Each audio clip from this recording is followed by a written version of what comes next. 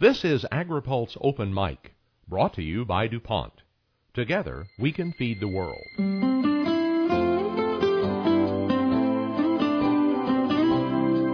DuPont commits 60% of its R&D dollars toward this goal, from working with farmers and growers around the world to help increase crop yields, to developing a wide range of packaging materials that enable food to be transported without spoilage.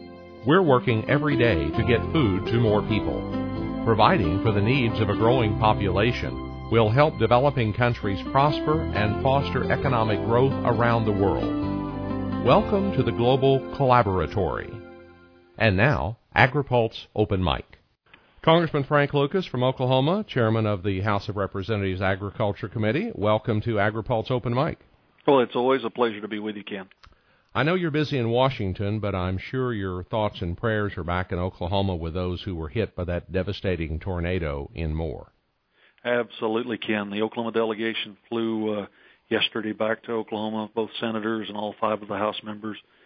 The National Guard gave us a helicopter tour of the area. We were on the ground with Governor Fallon, visiting with folks, visiting with the rescue and recovery people. It's just incredible what Mother Nature can do. It's a miracle with the magnitude of destruction on that 20-mile swath that the casualties weren't 10 or 15 times that much. It's just a miracle. It restores your faith in human nature to know that as Oklahomans, and I think the same spirit exists across the country, when our neighbors are hurting, we step up to help them in every way we can, and more will put itself back together, and they'll bury those who've been lost, and they'll move forward. But you just have to have respect for Mother Nature in our part of the world.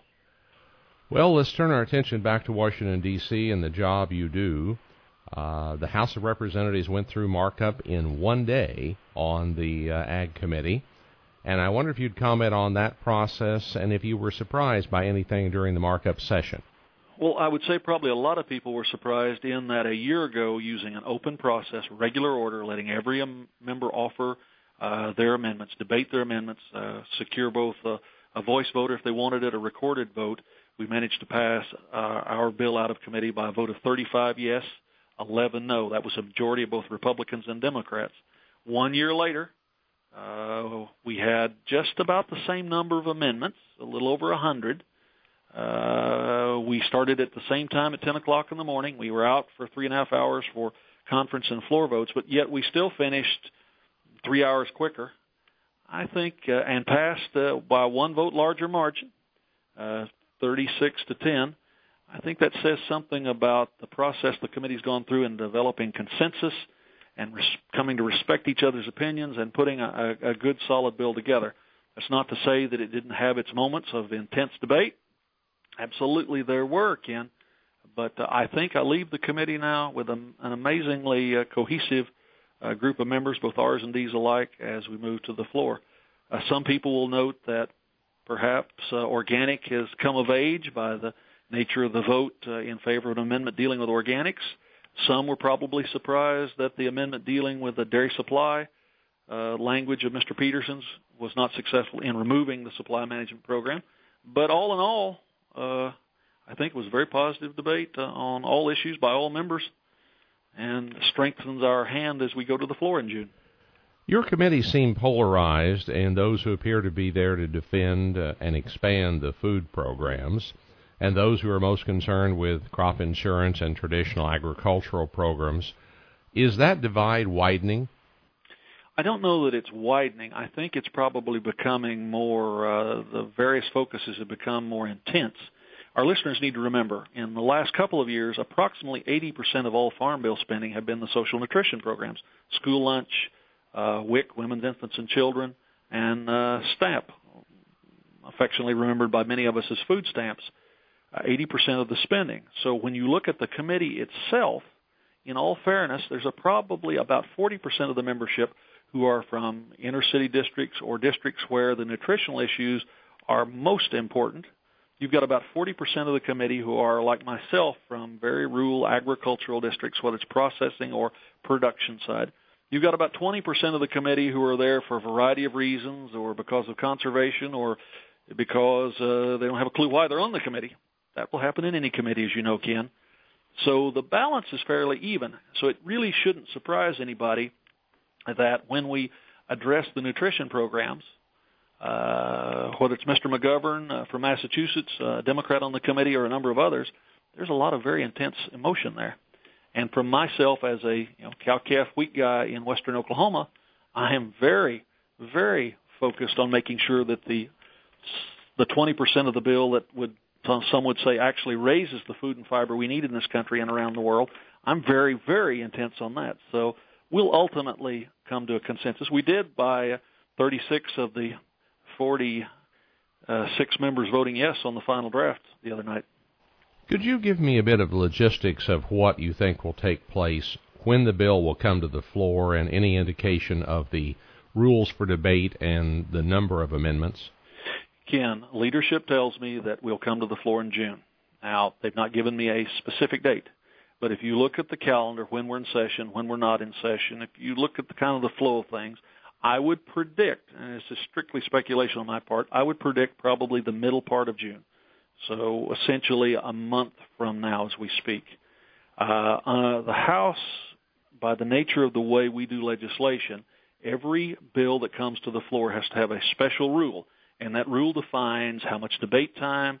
That rule defines will amendments be in order, how many amendments will be in order, what's the process by which the amendments will be offered, the time allotments for each amendment, all of those sort of things.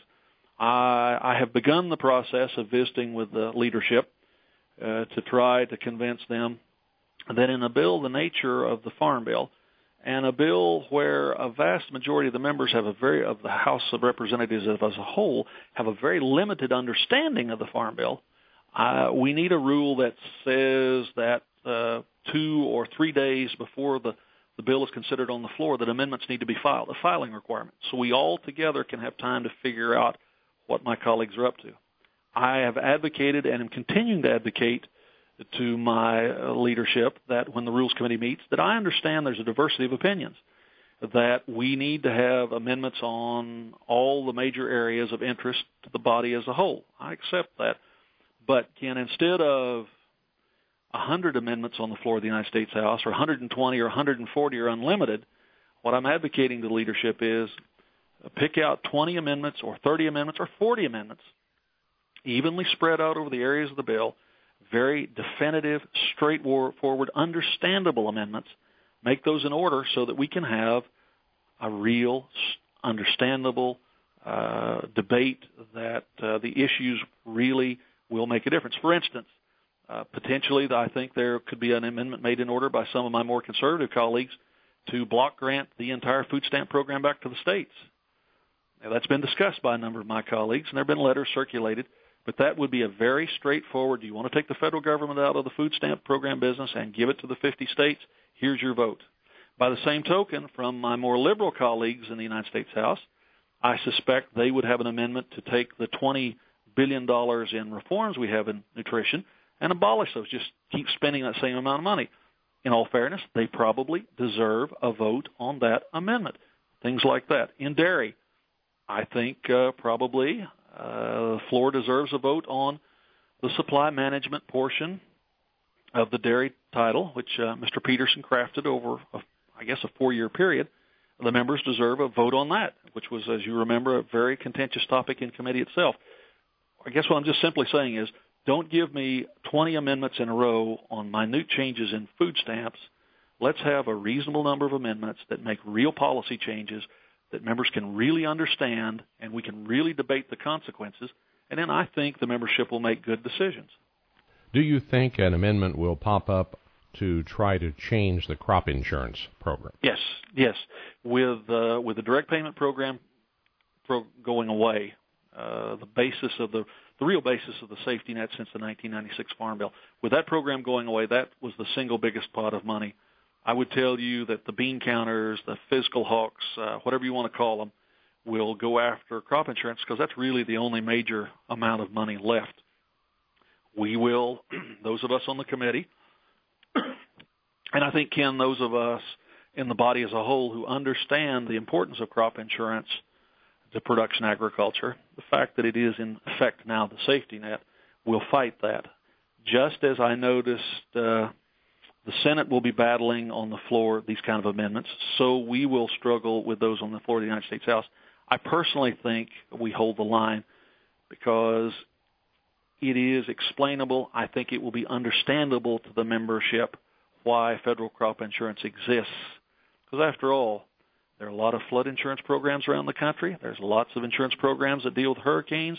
There's lots of things out there that the federal government does in all other sectors of the American economy to try and prevent catastrophe. And that's what crop insurance is all about in the Farm Bill, prevent agricultural catastrophe. Are you watching the Senate bill in its floor debate? And if so, are there any observations of what has passed and what has failed in the amendment so far? Well, first of all, I will admit to you, every available moment I'm watching, and I've been kind of consumed by Moore and the tornadoes in Oklahoma City, and I've been very consumed by beginning this process of getting ready for the floor over here in the United States House. But so far, as we speak, I think the ranking member and the chairman have done a very good job of defending the base text of their bill that's come out. I haven't seen any major moves one way or the other. Hopefully they'll be able to do that. I don't know that in the time available there's any way they can complete their action this week. We're not in session next week, so that would then roll final consideration, hopefully, of the Senate version of the Farm Bill on the Senate floor to the following week. I really need for them, I think, to be done before I begin my work in the House so that we can keep everybody back home focused from battle to battle, so to speak, Ken, as we put this together. Well, isn't there some strategy based upon what's in the Senate bill as to what you do in the House bill? Because once you get through your bill, it's going to go to conference? It will go to conference, and you're exactly right. In many areas, Senator Stabenow and Ranking Member Cochran have shown some flexibility, thinking of rice and peanuts. The commodity title, I believe, unless there are dramatic changes when we're on the floor in the House or dramatic changes that occur in the remaining debate and consideration time on the Senate floor, unless there are dramatic changes, I think we're close enough that we can work out a common language that will be acceptable to everyone. Because I've worked with Debbie now since the super committee process almost 2 years ago. She is the kind of a chairman who wants to make it happen, who I think understands the process in a way of achieving consensus. But there are some areas, Ken, that are going to be very difficult and may require input from above and beyond Chairwoman Stabenow and myself. Think for a moment of the nutrition title. If the Senate stays with their approximately $4 billion in reforms, the House bill now says $20 billion in reforms. Conceivably, those numbers could even go higher on the floor of the United States House. Reconciling 4 and 20 is a bit of a challenge. Once some consensus number is achieved, we can match the reforms to the number, or once a set of reforms are picked, we can determine the number quite easily the other direction. That may be where we have to have some help from senior leadership in both the House and the Senate and the White House, is on the nutrition title in conference. Congressman Peterson told me that the final bill would be signed by the President somewhat without question. If the nutrition title is cut, do you think you have the potential for a veto? You always have the potential for a veto. I would just say this. The key becomes, what do your reforms do? In the House of Representatives, for instance, to achieve our $20 billion in savings, the two biggest reforms, one deals with something called categorical eligibility. And right now, under the Welfare Reform Act passed in 1996, states have a substantial degree of flexibility in the nutrition programs. Right now, for instance, in a number of states, or virtually all of them, if you qualify for some other welfare benefit, you automatically get food stamps. That's without demonstrating your income or your asset level or applying. You just automatically get them. We end that process. We say quite simply, everyone who needs help, we're going to help, but show us you qualify. That's almost $12 billion. There's another program, about $8 billion, called LIHEAP. In some of the northern states, the states help supplement the cost of home heating for folks. If you qualify for LIHEAP help, you get food stamps automatically. But there are states where they send $1 a month to automatically trigger a full month's worth of food stamps. In the Farm Bill passed in the House, we say you got to send $20 a month to demonstrate that you qualify automatically. The Senate bill uses a $10 billion number. But in the House bill, that's about an $8 billion savings approximately, Ken. Once again, we're not saying states can't tie helping their citizens pay for their heating bills with food stamps, but we say you got to put more than $1 a month in. You got to put $20 in. And ironically, abolishing the entire LIHEAP program would only make a couple of $1 billion difference over the $8 billion. So trying to do things that make real reforms in a way that's politically doable, so to speak. Congressman Frank Lucas, Chairman of the House of Representatives Ag Committee, thank you for spending the time with us on AgriPulse Open Mic. And we're going to have a lively couple of months ahead of us, Ken. AgriPulse Open Mic has been brought to you by DuPont. Together, we can feed the world. Welcome to the Global Collaboratory. I'm Ken Root.